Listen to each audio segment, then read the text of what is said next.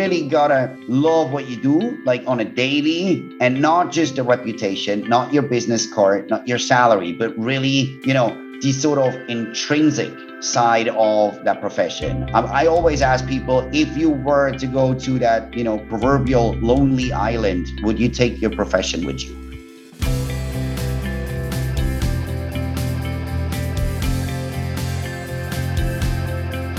Hello everyone, and welcome to the Student Lawyer podcast series. Whether you're at school, sixth form, university, thinking about a career in law, or exploring law careers, you're in the right place.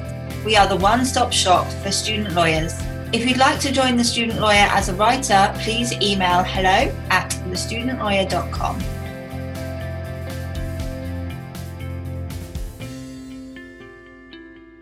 This episode is sponsored by the University of Law. The University of Law offers a range of undergraduate and postgraduate courses and master's degrees alongside an award-winning pro bono clinic, so you can build up your legal experience while studying. And their experienced career service will enable you to put your best foot forward when launching your legal career. The courses are employment focused and based on real legal practice, so you'll be better prepared for the workplace. Part-time and online study options are available so you can work and study at the same time. Click the link in the description box of the podcast to find out more about the courses on offer. Hello everyone, welcome to the Student Lawyer podcast. My name is Stephanie. I'm a final year law student, future trainee solicitor, and the host of today's episode. Joining me today is Mario Wälti, corporate and M&A attorney who is from and works in Switzerland. In addition to being a highly experienced attorney, Mario is also a very successful hip-hop artist. And during the episode, we talk about his career journey, the biggest and most interesting mergers that he has worked on, and how his career as an attorney and music artist complement one another. Mario, welcome to the Student Lawyer podcast. It's just wonderful to have you here with us today. Thanks for having me. The pleasure, honestly, is all ours. And I just want to thank you for spending your morning with us. I know that you are super busy at the moment doing lots of M&A transactions, and we're going to hear more about that a little bit later on in the show. But why don't we kick off I'm going to kick off the show by asking you to introduce yourself and your career journey to date. All right. Happy to do that. So as people could probably tell from my accent, I'm not exactly, UK born and raised. My name is Mario. I was born way too long ago in a beautiful country called Switzerland, which is also where I went to school and went to at least part of my, time that I spent at university. I did, funny enough, spend some time at a UK university also. But I basically passed both my, university degrees and also the bar exam later here in Switzerland. I stayed at university for quite a while because in between, my bachelor's degree and my master's degree, which is what you both need in order to qualify as a lawyer or an actual attorney in Switzerland, I did a PhD, which allowed me to spend more time at this beautiful sort of, paradise-like place called university where life doesn't, yet fully kick in. And then I basically picked up work with, a firm that's called Hamburger. It's basically your, top five, big law equivalent in Switzerland. Although there's probably only about 4 of them here and they're smaller in size. And usually they're not, part of some sort of international actual network. They got, best friends, law firms in other countries. But other than that, they're really on their own. And that's basically what I did from 2012 till 2020. And then I basically, left the law firm and went, into what you would call the industry. I work in the energy sector now. But essentially, I'm doing the exact same thing. I always did corporate. I always did M&A. I did restructuring. So it's really sort of your cliche of, a business lawyer that I'm eagerly trying to fulfill every day. Do you know what? Your career journey is just, it sounds so fulfilling. You've done such a lot, studied in different places, of the world, you must have so much life experience like behind your belt. And when you're talking about the best friends, it's really nice to hear that coming from an actual legal profession, because I'm sure I can speak for other student lawyers, but when I was going through the process of doing practice case studies in advance of my training contract interview, a lot of them would throw out like, oh, the client is in Switzerland or places where the law firm doesn't have jurisdiction.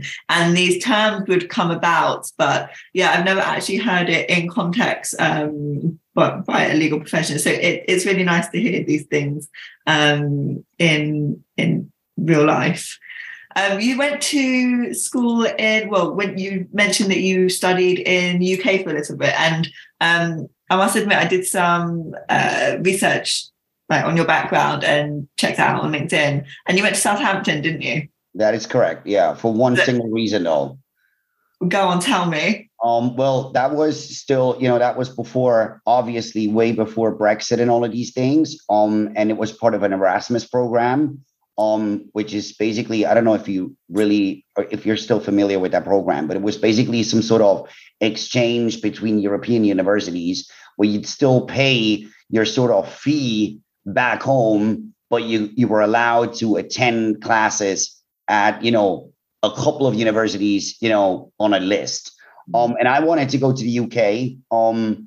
And I think I don't really remember the list, but I think it was Southampton, it was Durham, and something else. And Southampton, that was just before Southampton got, I think, relegated for the last time. So they still had a Premiership team. And, football is life. So I had to go to Southampton. Yeah. Excellent. For lack of alternatives, right? Yeah. I had to go there. Yeah. I don't go to Southampton, but my sister had a friend that did. And I went there a couple of weekends to go out in the evening. And yeah, I'm sure it has a good football team and good nightlife as well. So yeah, highly recommend Southampton University. Woo, woo. Well, yeah, I can definitely say I enjoyed my time. So you mentioned that you work predominantly in energy as well. What's that like? Well, is it really risen recently? Well, I think whether it's risen is probably more like a question of the actual business case, right? I mean, economically speaking, definitely it's sort of on everyone's radar these days. Yeah. But work-wise, for me, there's not a real difference, I think, between now and maybe a year ago, because mainly, the decisions that my company takes and that I'm sort of executing on, they're driven by calls which are not made by me. So like, as an example, I had by far the more intense M&A year last year, before maybe, the conflict in the Ukraine kicked off, etc. And before energy, became yet again that big of a subject. So M&A wise, last year was way more intense than this year, which could also come with the fact that, prices for these decent targets may have risen a lot in the last, 11 months. And it may be outside of, what the people in my company, the powers that be, are willing to pay these days, because they feel like these are not the greatest opportunities or whatever. But, the economic, like sort of global situation, you rarely ever, that's my experience anyway, you rarely ever really feel that in a law firm in the way that work ever stops. Yeah. It's a different type of work, right? Sure. In economic downturns, you may have different transactional setups or different, transactional scenarios than in upturns. But per usual, as long as your firm is, in a position where there's actual work to be done, there's always going to be enough work for people. Yeah, it makes sense. Well, thank you for explaining that. So why did you choose to pursue a career in law, and more specifically corporate and M&A? It's a great question, because I think, the French would probably say it was a faute de mieux type of career. I think I looked at a couple of options, and I always did and still do have things which I'm trying to pursue in, that, residual spare time that I get. And it just made a lot of sense because in law, I could probably combine most of these things most ideally. Obviously, this is hypothetical because I never, pursued another career, so I can't really tell. But that was sort of our assessment back in the day. I still, when I joined university, I think I still, I don't know, practice football like 4 or 5 times a week. And that really, I could still pursue that. Then, some of the other things that I engage in, they just sort of still were, managed to remain on that radar while doing, everything that was required for university. So I was not, if you want to put it that way, I was not that kind of kid that at 12 years of age would tell his or her parents, I'm going to become a lawyer. And that was sort of, nailed down. And I just basically, followed through on that. But it was something that I got into almost step by step. At university, I just figured, obviously I attended all these classes because, I was trying to be a, decent young human being. And business law just struck me as interesting. But I think it could have also, I don't know, it could have also been criminal law. That struck me as interesting also. It's really just, at some point that you kind of go what you got and then you never really look back. Yeah, that's interesting. You do hear a lot of these stories where people just kind of knew it was for them, started watching. I've heard a couple of times actually, people who have gone into law have been inspired after watching, what are they called? Like drama. Yeah, Suits, exactly. But perhaps Ally McBeal if they're a little bit older or something like that. Yeah. Highly rate Ally McBeal. They always cut out the dull and boring hours at the library, though. I know. I do love that Meghan Markle used to strut around though in Louboutins and everything like that. So that is the glamorous side, which I do hope exists. But yeah, I think that a lot of people have quite an unconventional journey into law, especially these days, isn't that law firms are perhaps more open to people who have got other interests and not perhaps, I don't want to say narrow-minded because that's not what I mean, but have different experiences and then able to talk to clients about, what they're interested in and about, their business, because I think that's all part of, being the commercially aware lawyer that places are looking for. So, yeah, I do always, I do always try and stress that, it's okay to go out and play football 5 times a week if you want to, because it's a great energy buster. And when you're out meeting people, chatting to people, I just think you become a more well-rounded person. So yeah, I love the unconventional way into law. So perhaps you could tell us about one of your most memorable deals that you've worked on and how you were involved in the matter. Well, okay. Let me try. I mean, the biggest in the sense of, most notorious deal that I probably worked on was the merger of 2 companies. One is called Holcim, which is like the biggest cement and concrete producer in the world, and Lafarge, which back in that day was the same thing, a French company, and they were like the second biggest. So it was like a worldwide, like literal merger of 2 companies, which obvious, and both of them listed, one in Paris, one in Zurich.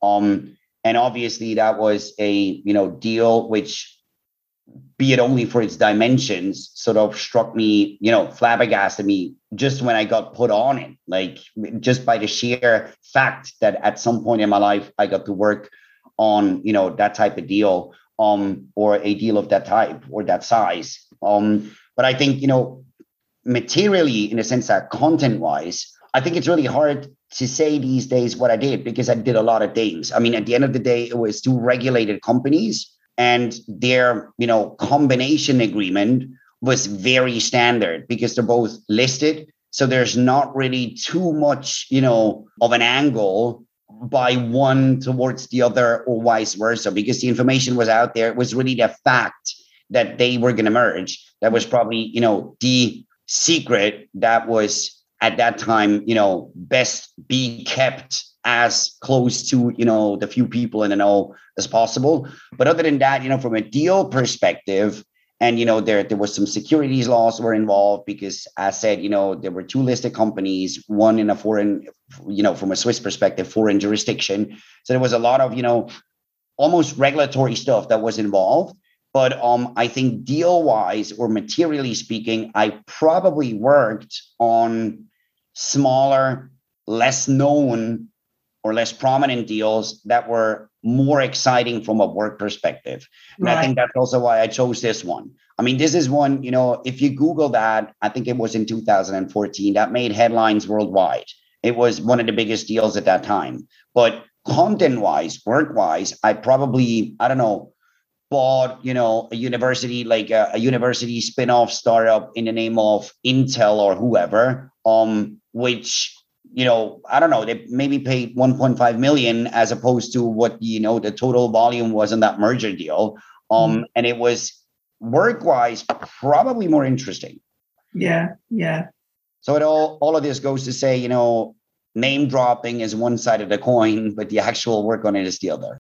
I'd like to take a moment to speak about the University of Law, which is the university I decided to study my LPC at. The University of Law is the sponsor of this podcast and makes it possible for us to continue bringing these episodes to you. So we really appreciate you supporting us by supporting our sponsors. What really sets the University of Law apart from other universities is its belief in training students for the real world from the moment they accept a place. The University of Law's experienced career service and award-winning pro bono clinics offer students the chance to get real-life legal experience which can boost employability. They offer a range of undergraduate and postgraduate legal training and master's degrees designed by qualified experts to help students excel at any stage of their career. Their courses are employment-focused, honing key skills in a teaching environment based on real legal practice. Part-time and online study options are also available on many of their courses to help students work and study at the same time. If you'd like to find out more about the courses on offer, please click the link in the description box of the podcast. So what kind of things do you really find interesting when you're working on a case? Like what is one of your favorite things to do? I think do you like trawl through, I don't know if this is quite a junior thing to do, but is it like looking through the what do they call it, data room and stuff like that, and finding and different documents? Like, is that kind of like reviewing documents like that something that you enjoy doing? I personally never enjoyed that. Never did. I've never met anybody that has. Yeah, but I could tell you, and I know it sounds sort of old, but I could tell you, people who pursue that type of career, it's adamant that they do spend some time doing that. Not because, you gotta, work your ropes or whatever. It's not some old school, career type of step, but it really helps you to understand what the actual questions are, which are being raised by clients. And I think that it's probably, that is probably one of the most basic lessons to take away from all of, the stories that, people who've done that for a couple of times could tell you. There's a lot of work that, these days almost gets automated. Like, I don't mean in a digital way, but like, a lot of first year lawyers, they would, work their way through data rooms, etc. And they fill in some spreadsheet and whatnot, but they usually don't really know what they're doing. And I think the purpose behind all of this is, what the company you may want to buy or the company you want to sell, what the contents of that company are, what the state that company is in is like. So basically you get to know your target or your new toy or whatever you want to call it, but it really does, pursue a purpose. I personally never liked that because, as a lot of people probably do, I felt like this is really grunt work, and I want to sort of, be I don't know, the last person in line, sort of working on the finishing touches, but it just takes a while to get there. I think personally what I like, and these days, honestly, it's not even, the legal matters per se that I like. I like strategy. How do you approach negotiations? How do you go into those? Where's your weaknesses? Where your strengths is? On one hand, and on the other hand, I really like connecting people. Like I could probably not, be as happy with my career if I were a litigator, because it's more of a divergent type of, legal practice. Like you fight.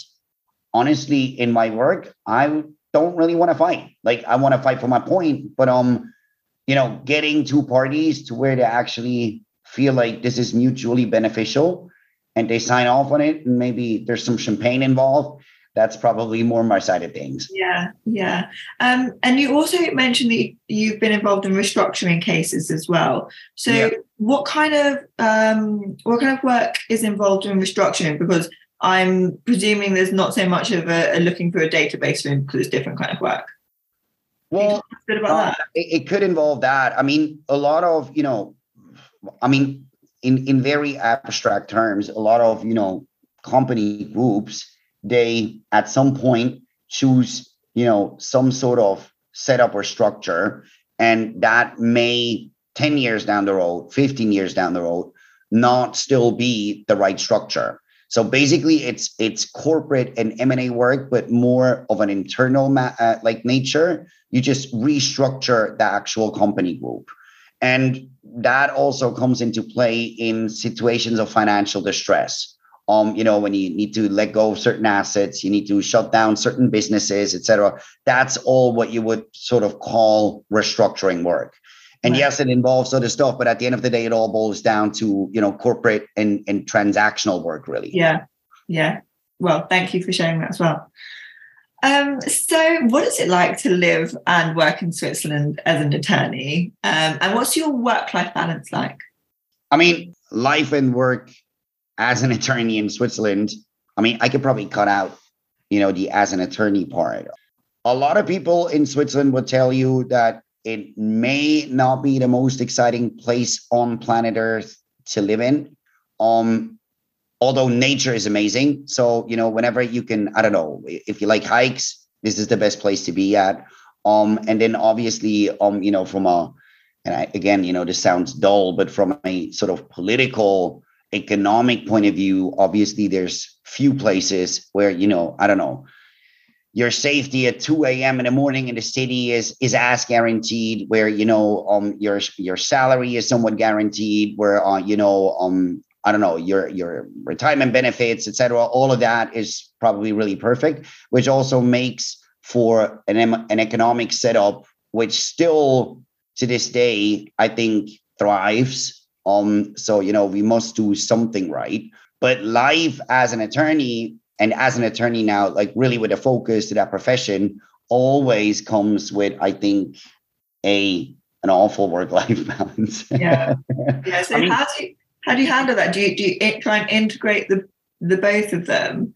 So how does it work? Do you still honestly, I think there's probably two ways to go at this. A lot of people that I know, they really do nothing but work, and they sort of manage to indulge in work so much that, they don't really need anything else. I always personally find that hard to believe, but there may be people who really could turn this profession also into their hobby. And there's other people that just kind of go at it round the clock, right? You just you have to get used to, I don't know, making dinner plans for 9:30 instead of 7:30. And it's not like every day, but it's just something, if you want to manage to, at the same time, besides your profession, enjoy, you just got to make time for it, I think. And obviously, time becomes somewhat scarce anyway. Once you get older, once you work, especially in professions, with legal people, it's a consequence of the system.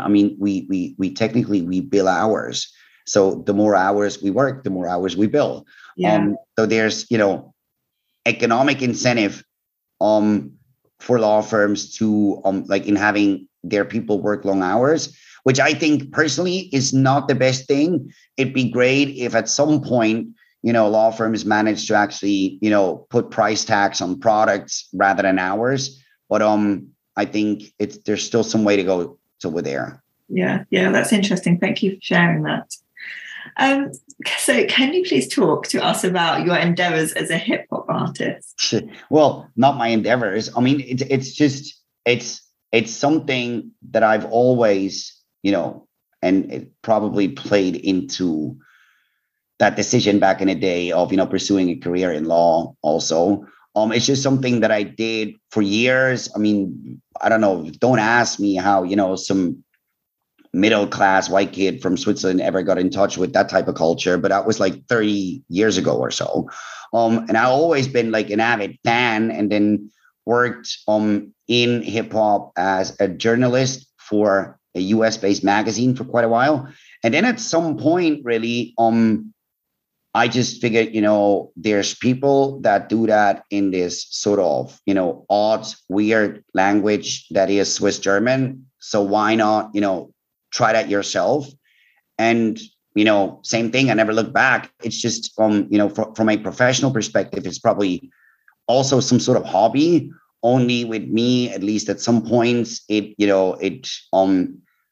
reached a certain size. So that career became, I don't know, half prominent, or like that made a couple headlines, which then automatically plays into your professional life because, people read papers. Yeah. And I'm sure you're going to ask me whether I profited from that.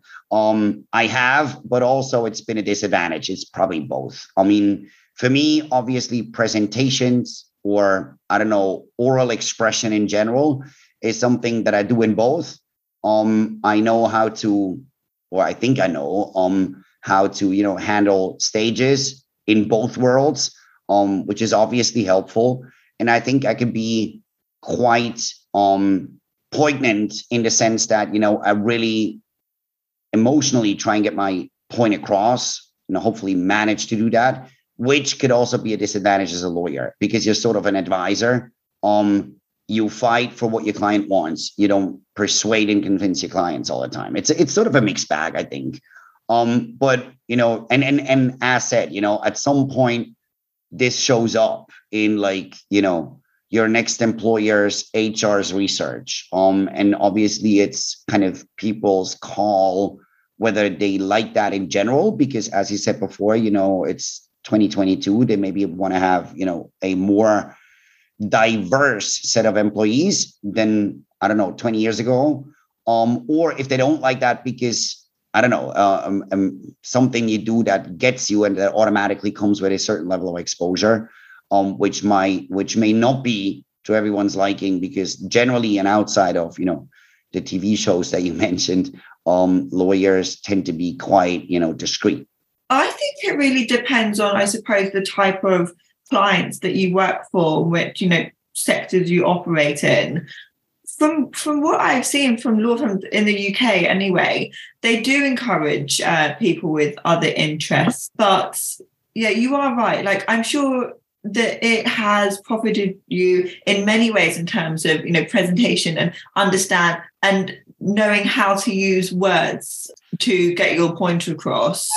And you talked about giving your input in, lawyers are advisors and meant to advise their clients on what they want to do. But surely they, as, a lawyer, a trusted advisor, and, knowing the law and being commercially aware, we do have some kind of responsibility to perhaps give a little bit of input in.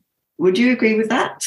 Yeah, absolutely. I think it's probably not really about, or like the point I was trying to make is not really about, obviously we got to guide them. It's part of our job.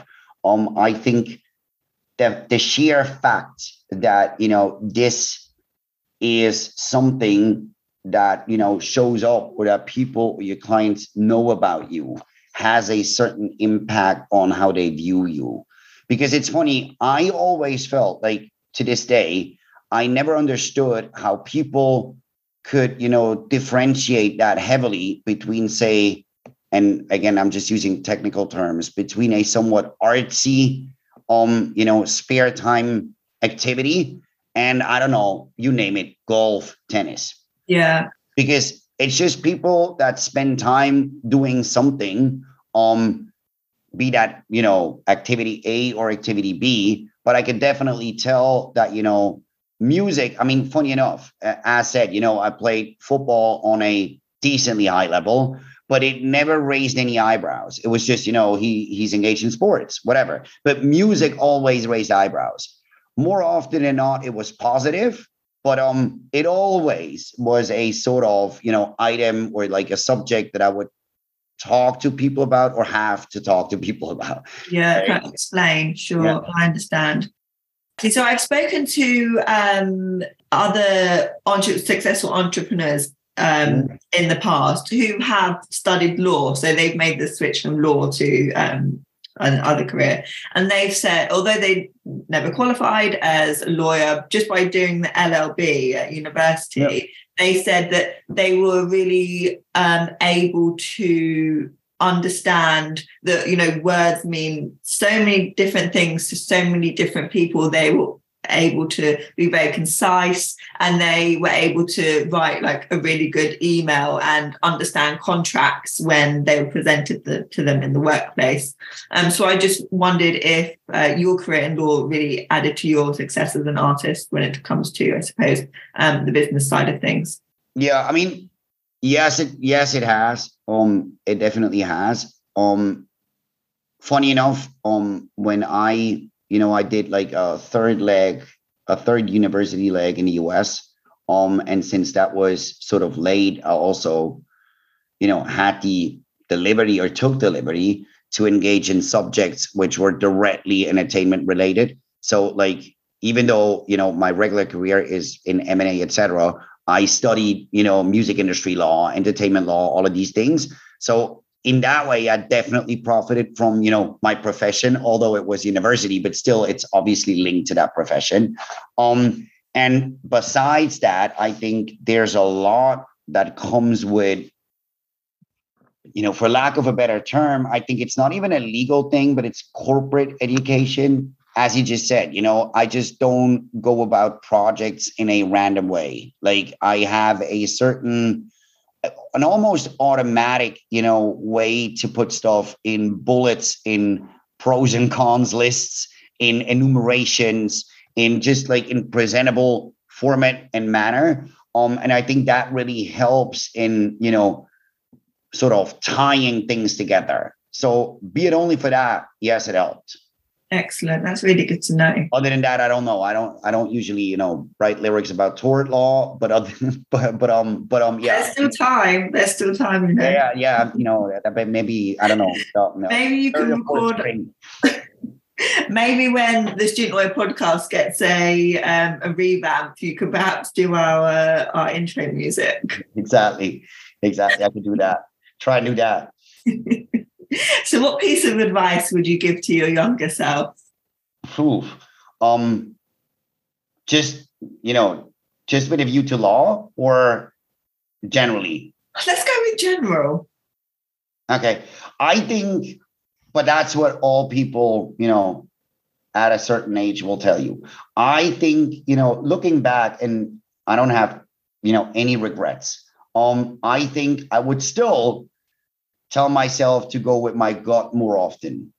And I understand it's a very, general sort of Instagram motivational quote type of thing to say, but I think that's really, really important, because I think when I found out, and I was lucky enough, I told you how I sort of got into law step by step, not as, a once and initial decision and I just stuck by it, but like I fell into the subject and then sort of fell in love with it, step by step. And I was lucky enough that sort of played out the way it did. And, the initial kind of action pan out in the sense that I'm still there and I'm still doing that. And I still like doing that. But I think a lot of people don't have the luxury of things sort of falling into place. The legal profession, and that's just my view, is something you really, really ought to like a lot, like to a high degree, in order for you to be happy in it and to be able to, I don't know, exercise it and, you know, work in it for, I don't know, the coming 30, 35 years or whatever it is, right?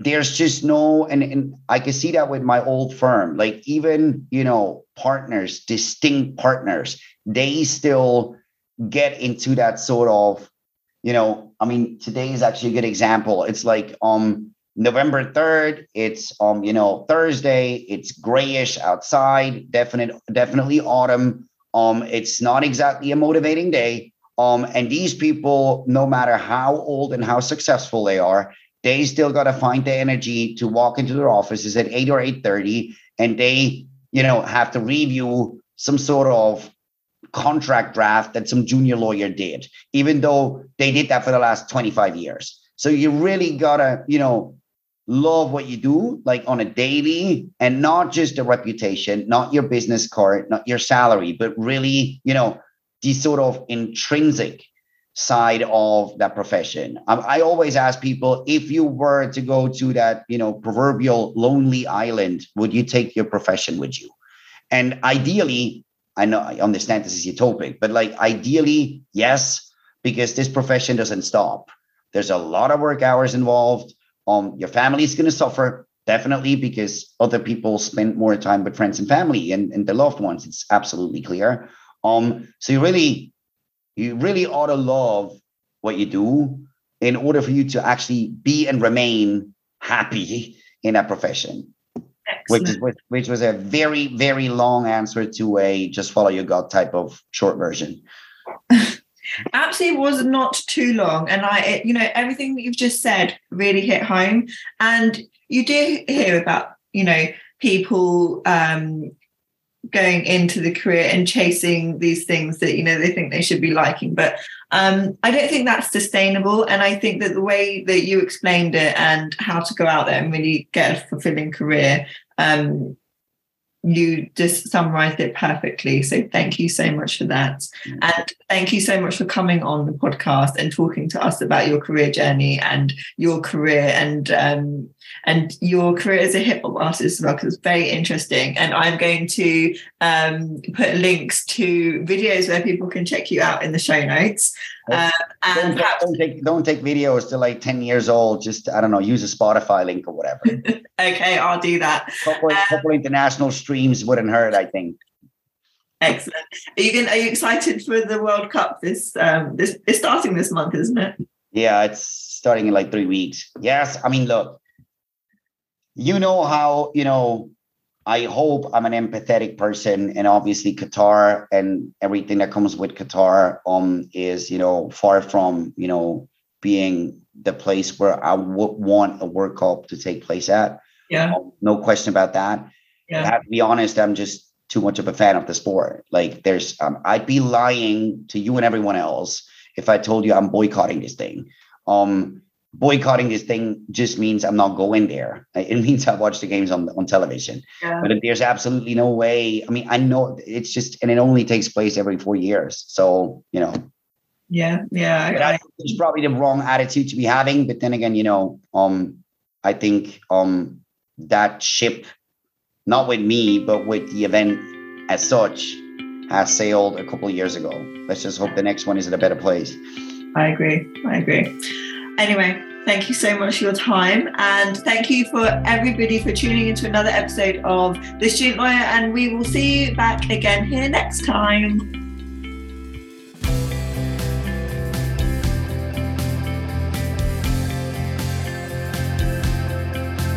To hear more of The Student Lawyers podcast, hit the subscribe button and leave us a star rating and review.